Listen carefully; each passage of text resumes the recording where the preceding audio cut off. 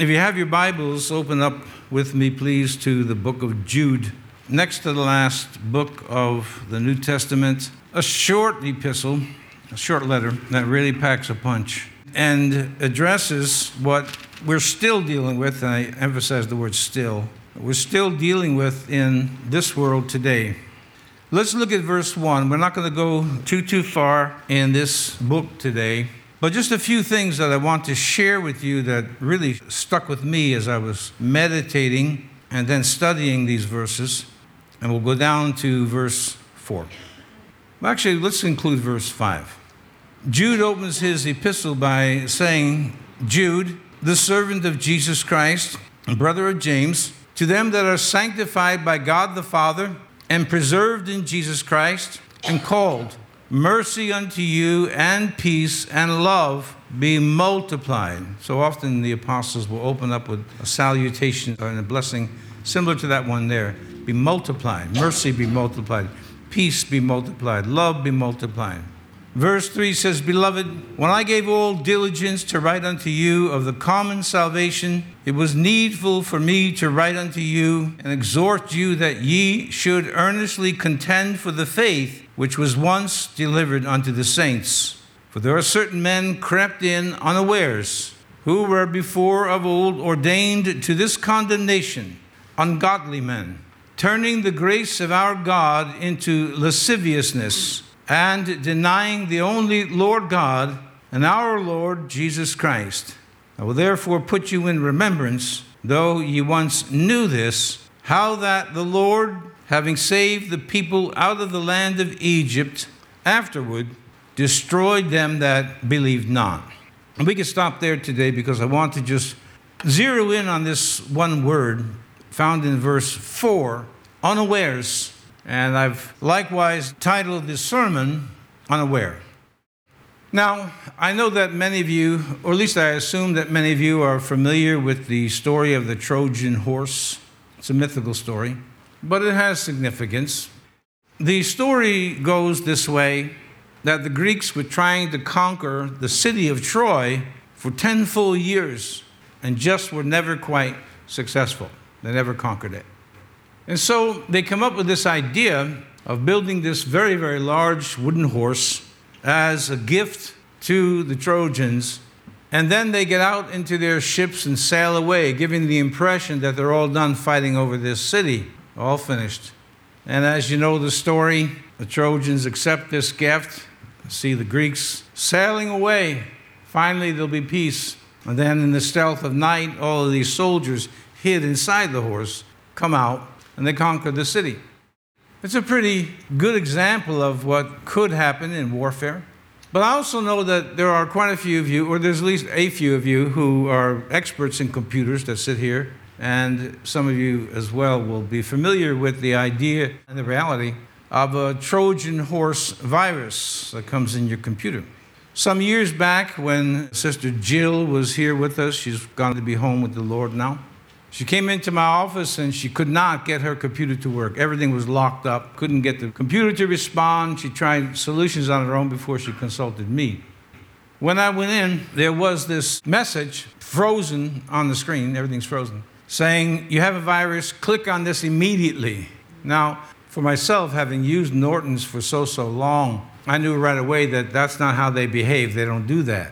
Well, she didn't know. And she thought that somewhere in the use of the computer, obviously on the internet, she had come across a virus, and now this was Norton telling her that she had contracted the virus, hit this, and Norton's would go to work. Well, it wasn't Norton's. It was a Trojan horse. So the virus that came from this figure worked its way so deep into the computer that no matter what we did, we could not get rid of that virus.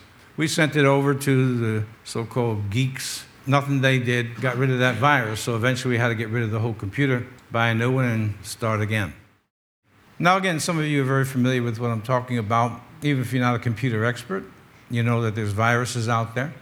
But a virus doesn't come along just like a false teacher and say, I'm a virus. Click on me and I'm going to destroy your computer. In fact, let me just give you the technical definition. It's very easy to understand. When we look at the definition officially, a Trojan horse in computing is any malware, now listen, any malware that misleads users of its true intent, misleading users of its true intent, by disguising itself as a standard program. So you think, at least in some cases, as in Jill's case, she thought it was the program that we use, and that it was promising to erase a virus that she had accidentally contracted on the computer, but it was all deception and ruined the computer, and all the work that she had saved on there, that was gone as well. Trojan horse. Well, in history, it may be myth. In computing, it's not. But neither is it in spiritual life. Neither is it in the church. That we are presented with Trojan horses that promise us some type of either a victory or some type of blessing, that would be the best way to phrase it, that comes along. And concerning the author of these things, which would be Satan, we see him sailing away because he's just given up. No more temptations. No more like the song that we sang, even have to think about holy. You're just going to live holy. It just happens kind of naturally. No more decisions to make. No more effort. And these type of Trojan horses we know as demonic powers, of which the Bible talks about that in the last days, some would give heed to seducing spirits. And let me keep using the illustration and the word Trojan horses so you can get this picture in your mind. You're clicking on something on the Christian television or on the Christian radio or in some church somewhere that is promising you something. Now, behind it is Satan. That is promising you something has no intention of delivering at all. No intention. And worse, it's coming to you in a form that is either pretending to be Jesus or pretending to be scriptural, especially with those who are very clever at the manipulation of words and the misuse of logic, so that people click on, if you will, things that ultimately will do them damage. But the key word here, and I'll share this when we get to it, is that you're unaware of it. That's the real danger. That's the real danger. You don't know, like my secretary didn't know that when she was clicking on what appeared to be the software that we use, that it wasn't the software that we use. It was the virus itself. And it promised great things, good things, but its intention was not good things at all. And that word unaware is something that I want to accent today. That's why I named the sermon Unaware. If we really knew, and by the way, when it comes to the spiritual life, we will know if we just study this book and listen to it being preached unmolested or unadulterated by so-called teachers, then it will protect us because we will be able to recognize that this is a Trojan horse in our life. Something that's being presented to us in the name of the Bible, in the name of Jesus, in the name of the Holy Spirit, and the intention is that this is going to bless your life and so on. But then all of a sudden, things are just going horribly wrong, and you're wondering just what happened because it's all called deception. Deception, we know, is really part of the art of warfare or just combat. It could be combat in a boxing ring. Deceive your opponent. Same with games that we play. Chess. Put a poisoned pawn out there. You expect the opponent to go after it. Or the queen, most powerful figure on the chessboard. And you put it out there purposely because after that, they don't realize they're going to be trapped and then mated. It's a part of life. Deception. Used, maybe I would say in innocent terms, like playing a game. You want your opponent to be deceived and caught. But in spiritual things, you don't want to be deceived. So Satan has many, many types of Trojan horses that come your way, and they promise you either liberty again or victory, or this is a blessing and all of that, and it's all a lie. The intent is not to bless you, it's to take from you. And eventually, if successful, to take your very life. Jesus said, I have come that they might have life and that they might have it more abundantly. But the Trojan horses of Satan's realm have every intention to do just the opposite. Let me give you something that comes to my mind as an example. If you are married and you had a traditional, typical Christian ceremony, vows are exchanged between husband and wife. They vow to stay together through sickness. I'm just paraphrasing for you. Through sickness, whether they get richer or they get poorer, or no matter what happens, we will stay together. We will take a vow before God to stay together, no matter what. Now, I'm telling you very sincerely that in my experience, it's difficult to see, it's difficult to watch. People who, in my own services, who were taught this before the wedding ceremony, only a couple of years down the line, are breaking up. You see, because I think that divorce, in some instances, is always promising us something better than what we have. There was a preacher I knew, he's passed away now. I just want to share this about the Pentecostal churches. They're more open to this type of thing. You know, God told me, and the voices, and all of that. And one day, he heard a voice, who he thought was the Lord, say to him that the woman that you're married to is not the one I selected for you. And I think it was his secretary that this voice told him this was the one. So he left his wife. He committed adultery first. They wound up divorced. He wound up with this other woman. I'm not even sure he ever married her. And it was one big, huge mess. He was humble and bright enough to realize, after we talked about it, he somehow got restored to his wife again, that he was deceived. At least he knew that. But he was deceived. The damage was done. You see, because the idea is that after living with your husband or your wife for a while, this is one example of a Trojan horse. You realize that this is not the person for me. I don't know how many years that takes, but it comes along, and then over here is, that's the one for me. I've heard this. I've had this said to me. Well, I'm with so-and-so. This is a woman I'm thinking of. And I'm with this man. He's a Christian. Her husband wasn't a professing Christian. He carries a Bible, and he gets me. Well, so first of all, if he's carrying a Bible and professes to be a Christian, he wouldn't be doing the things that he's doing with you. It's a Trojan horse. And for her, evidently, what was really the reason she accepted this Trojan horse was because he gets me. My husband doesn't get me. So let me set the record straight here for all of you. A, men do not get women. Stop watching the Hallmark Channel and saying, oh, he gets me. I wish my husband would get me. Ladies, we don't get you. And we didn't make you, and we didn't create you either. But to make the playing field equal, women don't get men. You don't understand much about us at all. So there's where the problems begin. Because someone comes along, a Trojan horse, that person may be innocently deceived just the same way the other person is, the married person. And it's going to be better. And from my point of view, when I'm counseling people about these things, I say, in my view, it's all the same. It's in my view. Pretty soon, everything gets back to normal.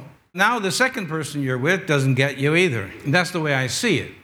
I know there's some nuances of debatable points in that, but it's a Trojan horse. But not to mention that Christians take vows in sickness and in health. I've told you the story of a friend of mine whose wife developed, well, I'll call it a mental illness. That's a very debatable term, but it's the best way we understand it.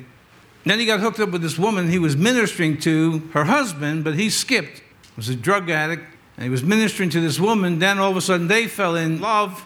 He left his wife with the mental illness to pick up with this other woman over here, only to find out in the course of time that she developed a very severe mental illness. And in a very, perhaps untypical way, my point was made. It's always the same.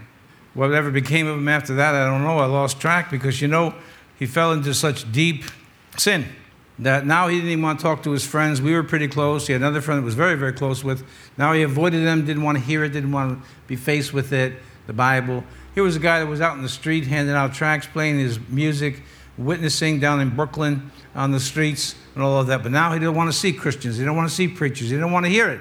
Because the Trojan horse has a way of infiltrating your life and bringing to you what it promised was going to be good. And sometimes people are just not smart enough to humble themselves that they made a mistake or they sinned. And I don't ever really understand why this is such a big problem for people. They just say, I was wrong. I did wrong. I did the wrong thing. Have mercy on me, O God. Trojan horses that come along all the time. But what is fascinating to me in verse 4, as I was meditating on this verse, is that this, first of all, is an apostle writing this, and how, and I'll say it this way, even the apostles were not able at first to distinguish a false teacher coming through the door. Why? Well, Jesus told us they dress in sheep's clothing. They have all of the Christian language down pat, Bible verses, Bible degrees, seminary degrees, doctorates behind their name. Could be anything. But I was fascinated that this word unaware was there in verse 4 And I was thinking to myself that the apostles themselves could not clearly identify a false teacher, a false prophet, false brethren the apostle Paul talks about, right from the get-go. A space of time has to go by. And what betrays them is that what they teach goes against this book. So in verse 4 of the book of Jude, there's only 25 verses, it's only one chapter, Jude says, there are certain men crept in unawares. They would be Trojan horses.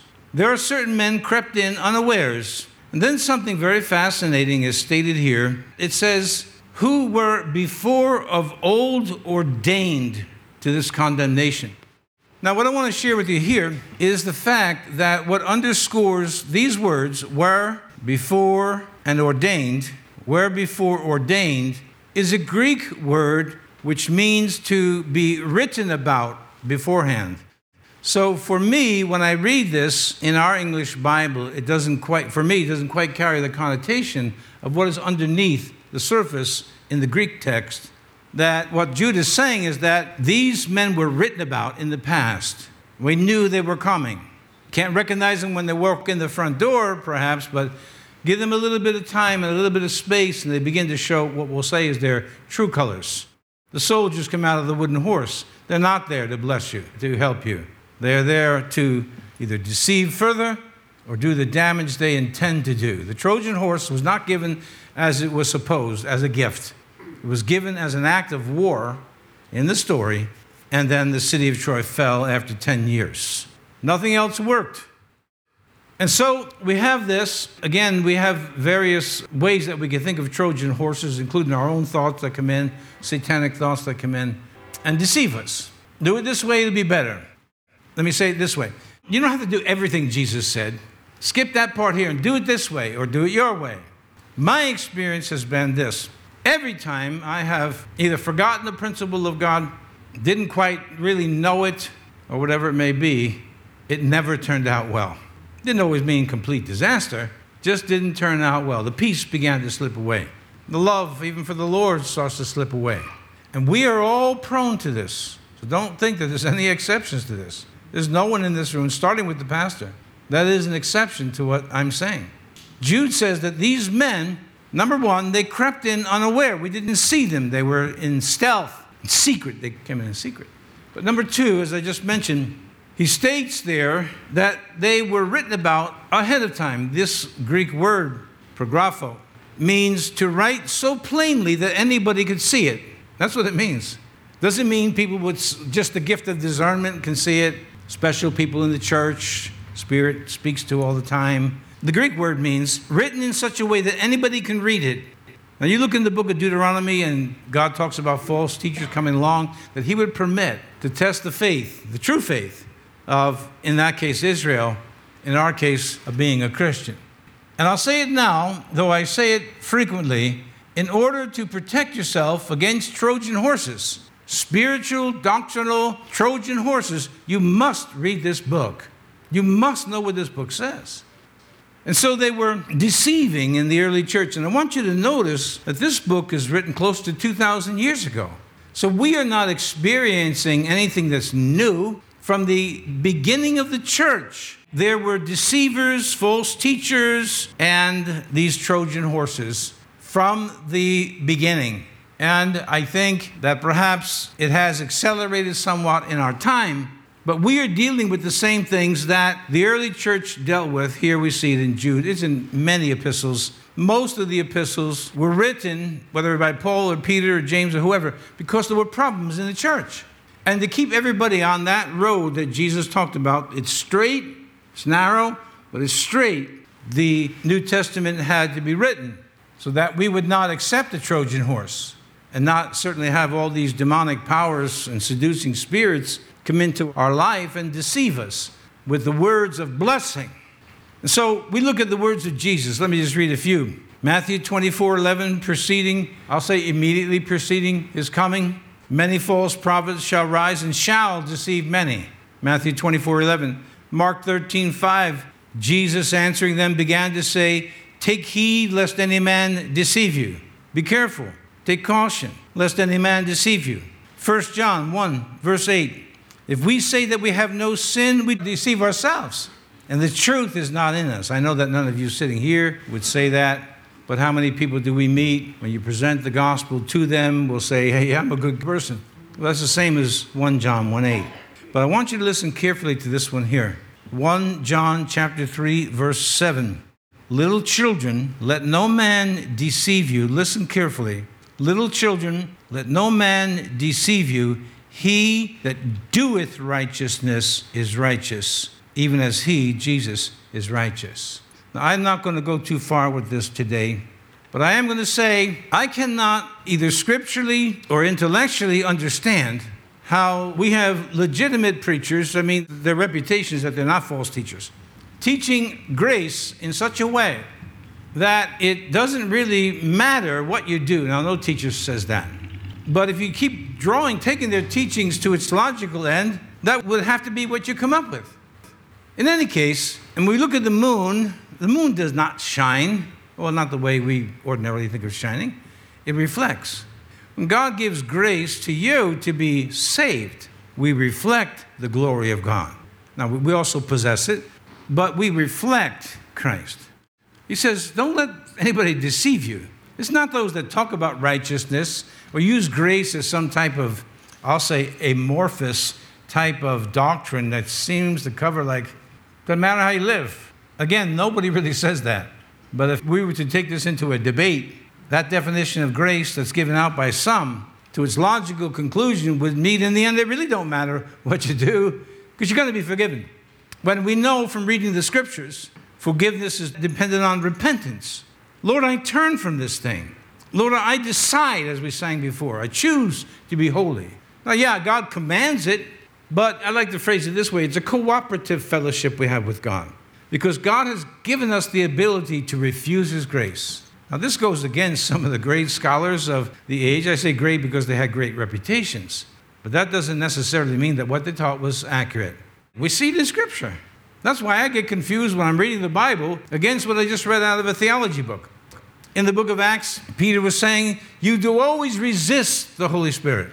So I wonder, what am I missing? Then I sit and think long enough, and I said, I don't think I'm missing anything. In any case, we look at these things here, and that one verse, 1 John 3:7, little children, let no man deceive you. And we read Romans 6 and Romans 8, and we see that when God gives grace to be saved, or what we just say loosely is God gives grace to be a Christian, a disciple, we are reflecting the grace of God. We reflect what's in this book. So we sang, and I'll bring it up again, I choose to be holy. And I've asked you many, many times, because this is how I think, do I really mean that? I'm talking about myself. Do I really mean that? And I'm finding, or have found for many years, that I've got to make this choice not only daily, but throughout the day. I got to keep choosing again and again and again not to do that, not to take part in that conversation or whatever. All the time choosing, which is a form of repentance. I choose this. You, God, have saved me by your grace. I'm not talking about we work and earn anything. God gives it freely. But God gives me the ability to choose. The end of the book of Joshua, before he is to die, he says, now choose this day who you're going to serve. The God of the nations of our fathers on this side of the river, or the one true God on the other side of the river. But as for me and my house, we will serve the Lord. It's a choice. And we make that choice. And again, that choice is not made once for all when you receive Christ months or years ago. It's made every single day. We have a choice because Satan has not changed as much as God has not changed. And he does not go away. He doesn't sail away like the Greeks did. Well, no, let me say that better. He sails away only to circle back and come in another way. You maybe know the story of Iwo Jima. They came on both sides of the island. So the Japanese weren't sure which side was going to have the heavy artillery, most of the ships, but they attacked from both sides. So now they had to decide, which front do we fight on? That's what Satan does. You see the ships sailing away, you say, finally, for the rest of my life, I'll never be tempted again. There'll be no more deceptions. I'm going to live easy. Everything's a blessing. And all of a sudden, before you know it, the ships are all coming back this way and this side, or from behind, or over this way. That's the art of warfare. It's the art of deception. It's to make your opponent think that you're far away when you're very close, or that you're very close when you're far away, and so on. is to make your enemy think you're strong when you're actually weak, or to make your enemy think you're weak when you're actually very strong. And that's exactly what Satan does. Amen. To make you think he's left. He's left the church. Satan has left the building. I believe he attends church more than the average Christian. And so we have all these warnings in Scripture again and again. Just give you a couple as an example. And we see that these men were written about before time. Jesus talked about the wheat and the tares. We've been through this. And not to pull up the tares in the parable that he taught. Let them grow together. In the sovereignty and providence of God, he has decided to let false teachers remain within the confines of what we know as the church. And again, if you read Deuteronomy about the false prophets, he ordains them as a test to see if we will believe him or not. Believe him where? Right here, in this book right here. It's called the Bible. And so, if you look at verse 4 with me, one of the premier deceptions of this time, and we have much more today, was what the Bible calls lasciviousness. Turning the grace of our God into lasciviousness. Lasciviousness means an excess or wanton, an excess. So I think when it comes to the word lust, we most often associate it with sexual lust. But I want you to know there's many, many things that you could lust after. It's beyond the norm, beyond what you should have, that are actually, well, let's go with the sex drive. So that's given by God. It's normal. But when it's taken to excess, it's lasciviousness. But you can have that with money. We need money. And we need money to survive and exchange and so forth to buy things. But the teacher comes up, some teacher comes up, and talks about, well, when I was first born again, they were all talking about God wants you to be a millionaire, which I had no, then or now. I had no desire to be a millionaire. I still don't. Well, in the progress of time, now it's billionaire. So God evidently has had a change of mind about how much money you should have, and then the preacher will talk about all that he has, or she has. There's a lot of women out there too. And yet when we read in 2 Timothy, it says that they have erred from the faith. The very thing Jude's talking about. We'll see it in a minute. They have erred from the faith and pierced themselves through with many sorrows. For they that would be rich fall into temptation and a snare. They've erred from the faith. So lasciviousness can be various things, but it's not something that's abnormal when kept in its place. But look at, you are well-informed people, and you have preachers out there telling you things. I register this complaint often. Bible teachers, Lord, raise us up men who teach the Bible, all of it, just as it's written, and not molest it, and not adulterate it. But you have these men and these women that come along and they give you this speech. It's part motivational, it's part covetousness, which the Bible calls idolatry. And they had crept into the church from the very beginning. So we read in Ecclesiastes, there's nothing new under the sun. We're dealing with the exact same sins and temptations as all people have from the very beginning. Although I have to just say something personal here. Having been here many, many years now in this town, and to have watched people who were once very fervent in their faith, just like a clock, just ticking off one tick at a time, buying into Trojan horses that promises them a blessing. To get them out of the hot water, listen to me carefully on this one, to get them out of the hot water God put them in. Does not God test his people? Is that not in the book? It is. Yes. And when God is testing us, I'm not talking about Satan now, when God is testing us, we protest. We say, I don't want to be tested. I want to be blessed. And so this teacher over here, he offers you a Trojan horse. You don't have to go through all that discomfort that you're in. Just open up this guy right here and you'll be blessed. Then you find out. It's not what it seems. I really don't know what it's like to be a millionaire or a billionaire, but I've had this thought, I've had this philosophical thought in my head that it's not what it's cracked up to be. I mean, Marlon Brando owned the Tahitian island. That appeals to me, I'm telling you. That appeals to me. But what doesn't appeal to me is swimming with sharks, people who decide that we're not from Tahiti and to attack us or whatever. It's always promising something that's just not there, whether it's a new spouse or whatever it may be. It's a Trojan horse. It was a danger, but they were unaware of it. And what you don't want to do in your walk with Christ to meet him in the end is to be unaware that you've been off track for 20 years, 10 years, a year, 3, because you were unaware of it. How many times have people been diagnosed with a fatal disease that they were unaware of? I told you in 2008 when I was diagnosed with a serious heart condition, I had no symptoms at all, none, zero, not one, none. No chest pains, no pain in my jaw, worked out every day, did everything I've always done. I had no warning at all, except that God was merciful and a cardiologist just happened to discover it on a routine test. I was walking around with a fatal disease, unaware. And this is hard to really give you the how-tos beyond read the scriptures. And by the way, I believe one of the Trojan horses that the enemy, Satan, is throwing at us is this busyness I referred to earlier. We're rushing here, rushing there, rushing here, rushing there. Then we're going to the doctors to get tranquilizers to slow us down. I can't sleep at night, so we need something to get us to sleep. Wake up groggy from that medication, so we need something to wake us up. And it is, in my understanding, and I've studied the subject for a long time, if we would just slow down. That means you're going to have to start saying no to certain events, certain things. No, I can't be there. Now, sometimes they may be important. I mean, both to you and to the other person. Sometimes you're going to be criticized. Some of you know I take a nap in the afternoon. I've been doing this since high school. Now, am I concerned when someone says, I heard he lays down every day? It don't even enter my mind if someone doesn't like it. I don't care. I work hard enough. And the only person that needs to know that I work hard enough is God. And not that I don't want you to know it, that I'm not a schlep or a bloodsucker. I work hard enough, and I'll tell people, it's getting close to nap time. You take a nap? I've been doing this since high school. What's that, 50 years? Yeah, I do.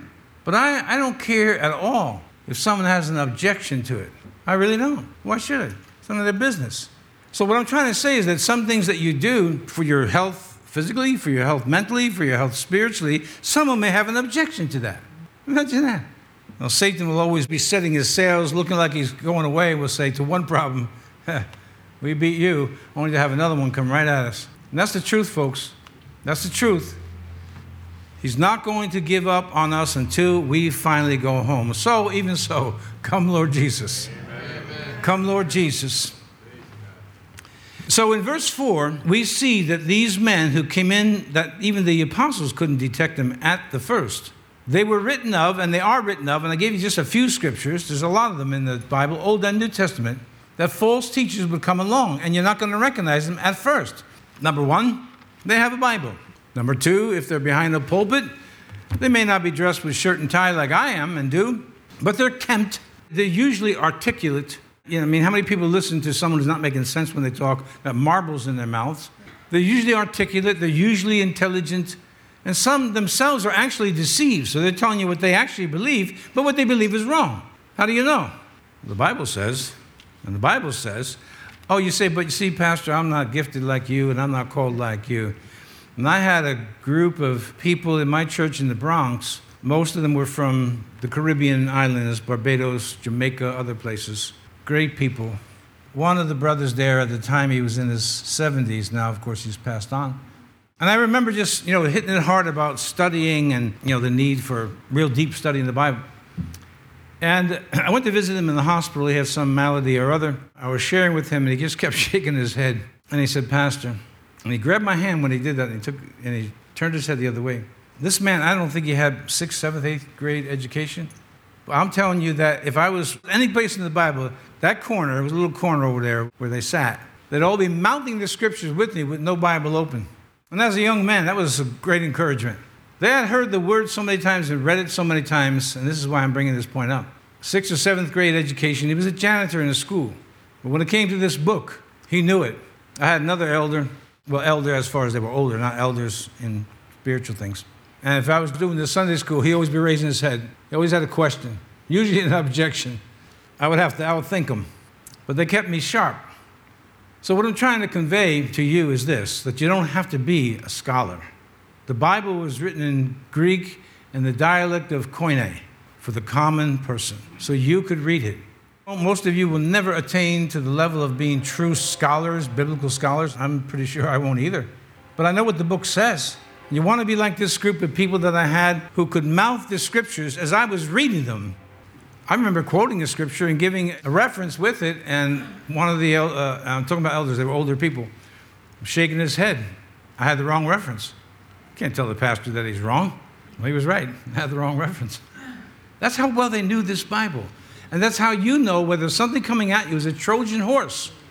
I remember talking to a man who in one breath named 2 preachers that he admired. And they could not be any further apart doctrinally than east is from west and north is from south. And I'm wondering to myself, what kind of brain do you have that you can't discern that these 2 people are in opposite corners doctrinally? But he accepted it. Trojan horses. Whatever's on your plate, you eat. Well, that's okay if you trust the one that's serving you. But if it's an enemy, no, I don't think so. So we have here the fact that these men slipped in unaware, and they're still with us today. You need to read the Bible for yourself. You need to read. I always tell you a minimum of 3 chapters, get you through the whole book. And please do yourself a favor. And don't come to me and say, I wish I had the time. Because that conversation is not going to go good for you. We make time for anything we want. And we will make time for anything we really want. So if you slipped up a little bit, fine. Just begin again today and read the Bible. Are we clear? Amen. Crystal clear. And they were written about so that we could know them. They are ungodly men, turning the grace of our God into lasciviousness. Notice this here. And denying the only Lord God and our Lord Jesus Christ. By the doctrines, they were denying the Lord, the one true God, who we're all going to see, one way or the other. So now I want to bring you to verse number 3, which precedes this, and exhort you as this verse says. Let's read it. Verse number 3, Beloved, when I gave all diligence, this word here implies there was a type of necessity to get this done right away. You got to write to these people. It's a general epistle anyway. When I gave all diligence to write unto you, and I want you to notice these words, the common salvation, that which is truth to every single born-again, truly born-again believer, no matter where they are, no matter what label they go under, there is a common salvation to every single person who's truly born again or saved. I give all diligence to write to you about the common faith, the common salvation, as it was needful for me to write unto you, and exhort you that ye should earnestly contend for the faith which was once delivered unto the saints. And he's saying you've got to fight for the common salvation, the doctrines of the common salvation. And this is where, at this point in the message, it becomes challenging. Pastor, isn't it your job to contend and our job to attend services? No. If you notice here, who is Jude writing to? He's not writing to the other apostles. He's writing to them that are sanctified by God the Father, preserved in Jesus Christ and called. Is that you or is that not you? Oh, that's you. So when he says, Beloved, when I wrote to you, gave all diligence to write about the common salvation, it was needful for me to write to you and exhort you that you should earnestly contend for the faith. I remember reading the story of some soldier. She happened to be a woman, female soldier. And I believe it was Afghanistan. Got into a firefight. There was some combat. There was some, bad things that happened in combat. And she somehow had a meltdown and made a declaration that the newspapers picked up and said, this is not what I signed on for. Now think about this. This is a soldier. Forget the male, female. This is a soldier who in combat is maybe remembering that she was supposed to get the GI Bill. Or I've heard a story of recruiters promising new recruits a condominium. This is not what I signed on for. You have a helmet, you have a gun.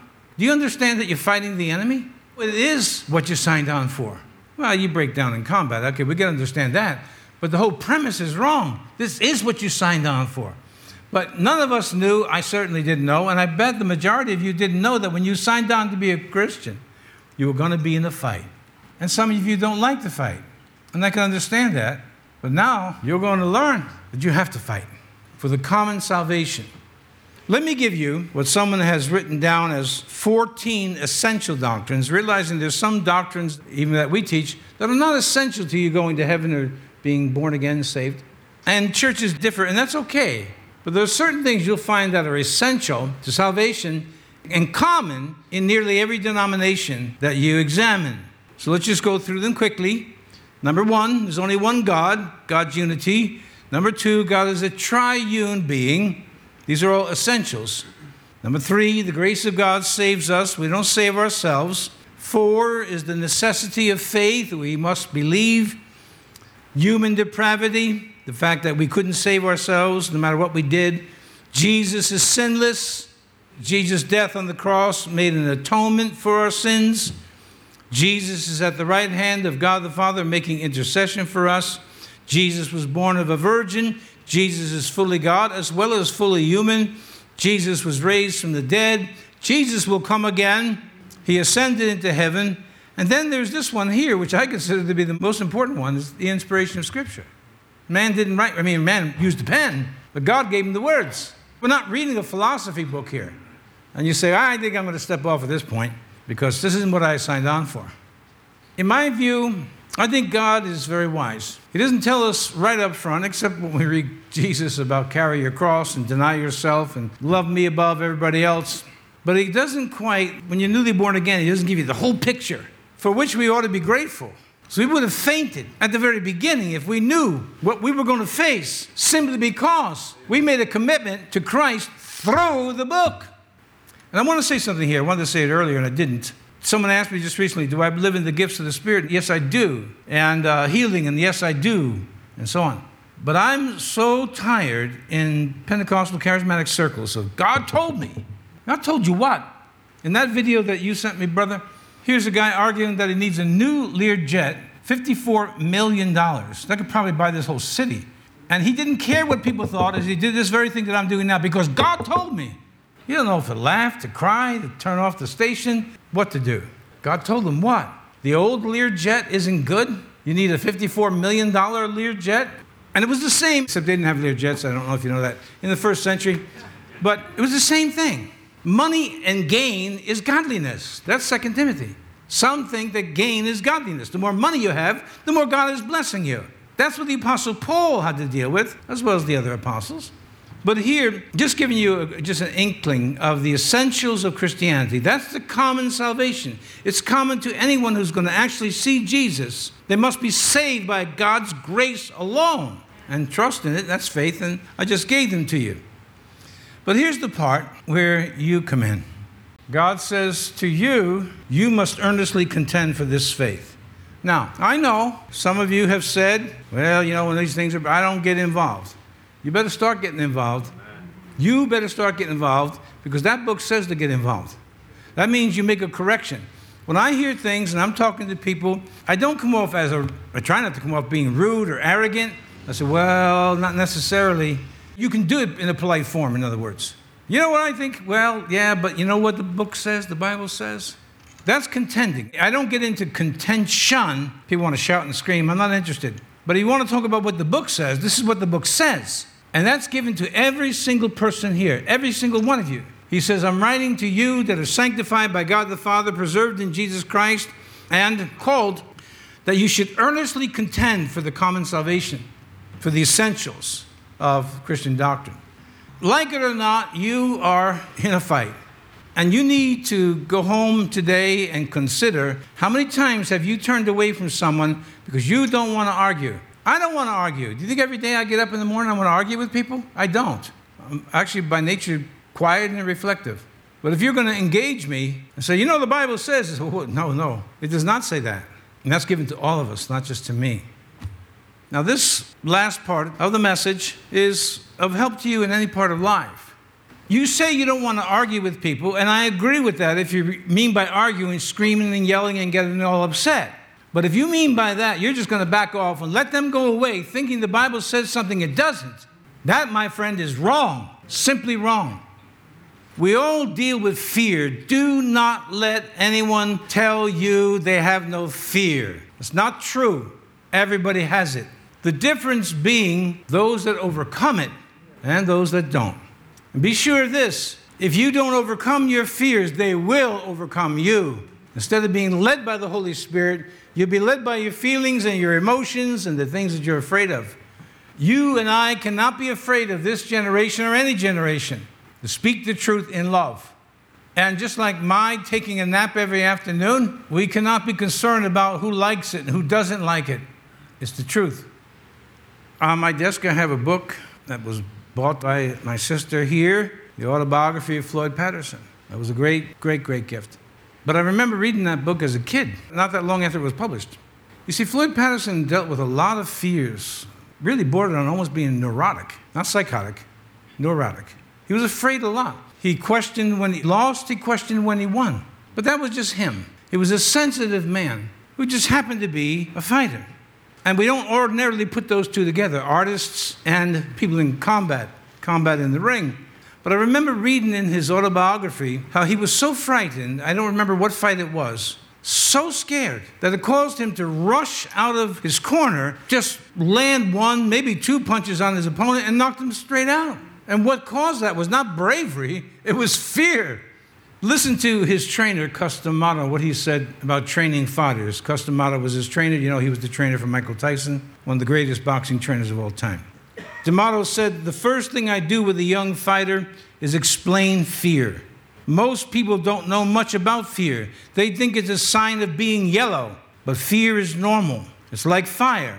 If you let it get out of control, it will destroy you and everything around you. If you can learn how to control it, you can make it work for you. Fear is just nature's way of preparing you to fight." Now, that was his take on it. I think it's pretty good. Fear. We all deal with it. Sometimes people will say, well, if I say that, what would they think of Jesus? You're not concerned about Jesus. You're concerned about yourself.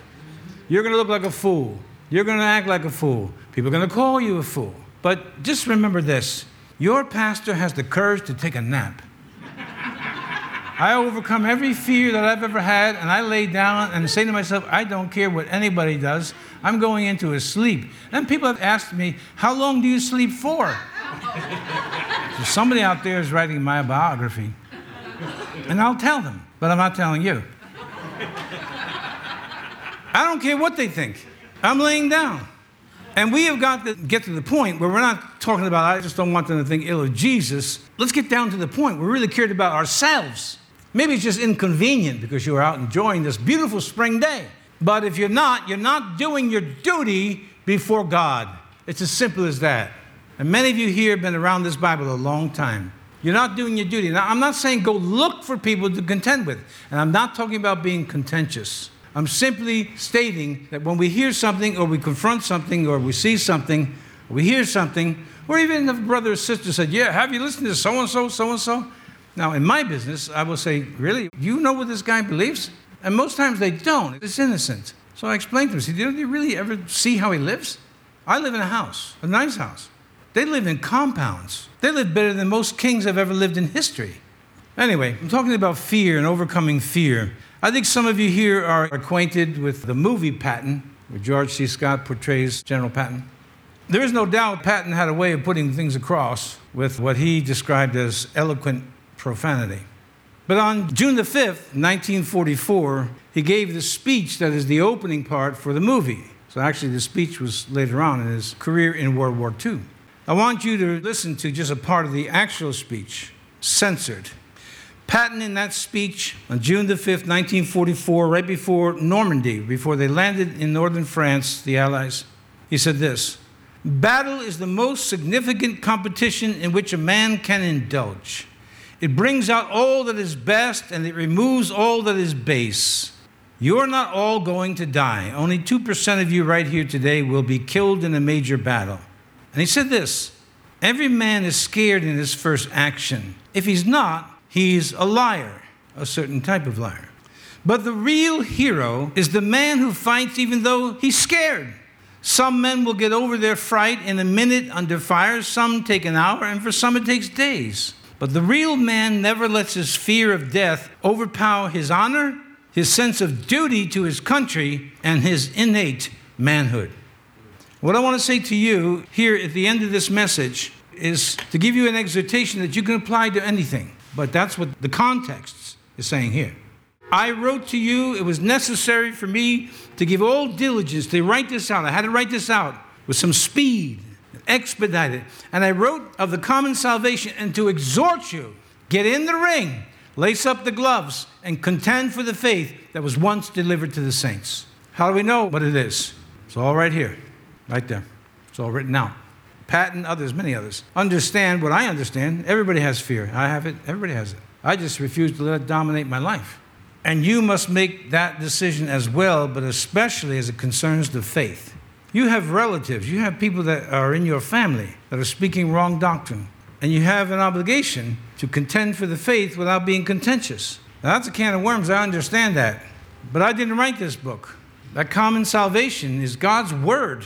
We must stick to it. Otherwise, we have accepted a Trojan horse that may conquer our spirit. And we don't want that. We stick with the book. Contend for the faith. Recognize that there are those in the church who snuck in secretly and turned the grace of God into we're no longer under the law. Don't let man put you in bondage. We don't want any of this legalism. Well, I know this preacher isn't talking about legalism. I'm just talking about what's right and what's wrong. And that grace reflects the Word of God. Jesus is the Word of God and brings it to the earth. I want you to consider all that you've heard today, of course. But I want you, so we can get down to a practical application, I want you to ask yourself, what's holding me back either from sharing your faith or admitting that, you read and pray and whatever. You actually live by the book. Is it really, some excuse that you're using, or is it just basically fear? You're afraid of what people are going to say, what they're going to think. Well, they may think you're a religious fanatic. Let it be. Some of you have an idea of what people say about me, and I have somewhat of an idea of what people think about me, but I'll still be taking a nap, and I don't care, because I'm not going to accept some Trojan horse and be afraid of the face of man, whose breath is in his nostrils. But the fear of the Lord is to hate evil. And by the fear of the Lord, men depart from evil. Make him your fear, as he says in Isaiah. Make him your dread. Father, we come before you today in Jesus' mighty name. And there is truly nothing new under the sun. As soon as you started your church, errors came right in. Con artists, false teachers, prophets, they came in. Men who turned grace into lasciviousness, kind of do what you want. But in the end, God forgives you anyway. Well, we know that, but we're commanded to live righteously. Help us, God, today to not be afraid of the face of man, especially in the hour of history in which we live. Help us, God, to practice your word in our lives, as we read in 1 John 3:7. Not to be deceived. He that is doing what is righteous is righteous. And again, God, so we don't accept a Trojan horse that may come in the form of some well-spoken, articulate, educated, and popular teacher who says otherwise. Help us today, Father, in Jesus' name, to do what is right. Help us, God, to be able to detect by the lamp of your word those things that we would have otherwise been unaware of. Today, God, every day, help us to be aware, to be alert, that we can love you with all the heart, all the soul, all the mind, and all the strength. Even so, come, Lord Jesus, where we see our signs in this generation, and we bless you. You're in a fight, my friends. Just don't let fear overcome you or anything else. We're in a fight. Make it count. Help us today, Lord Father God, to be able to bless your name by loving you with all that we have, and then also by loving one another. And I said earlier, and I say it again, even so, return. Come, Lord Jesus. We bless you today, O Father God, in Jesus' name. Can you say amen? Amen. Amen.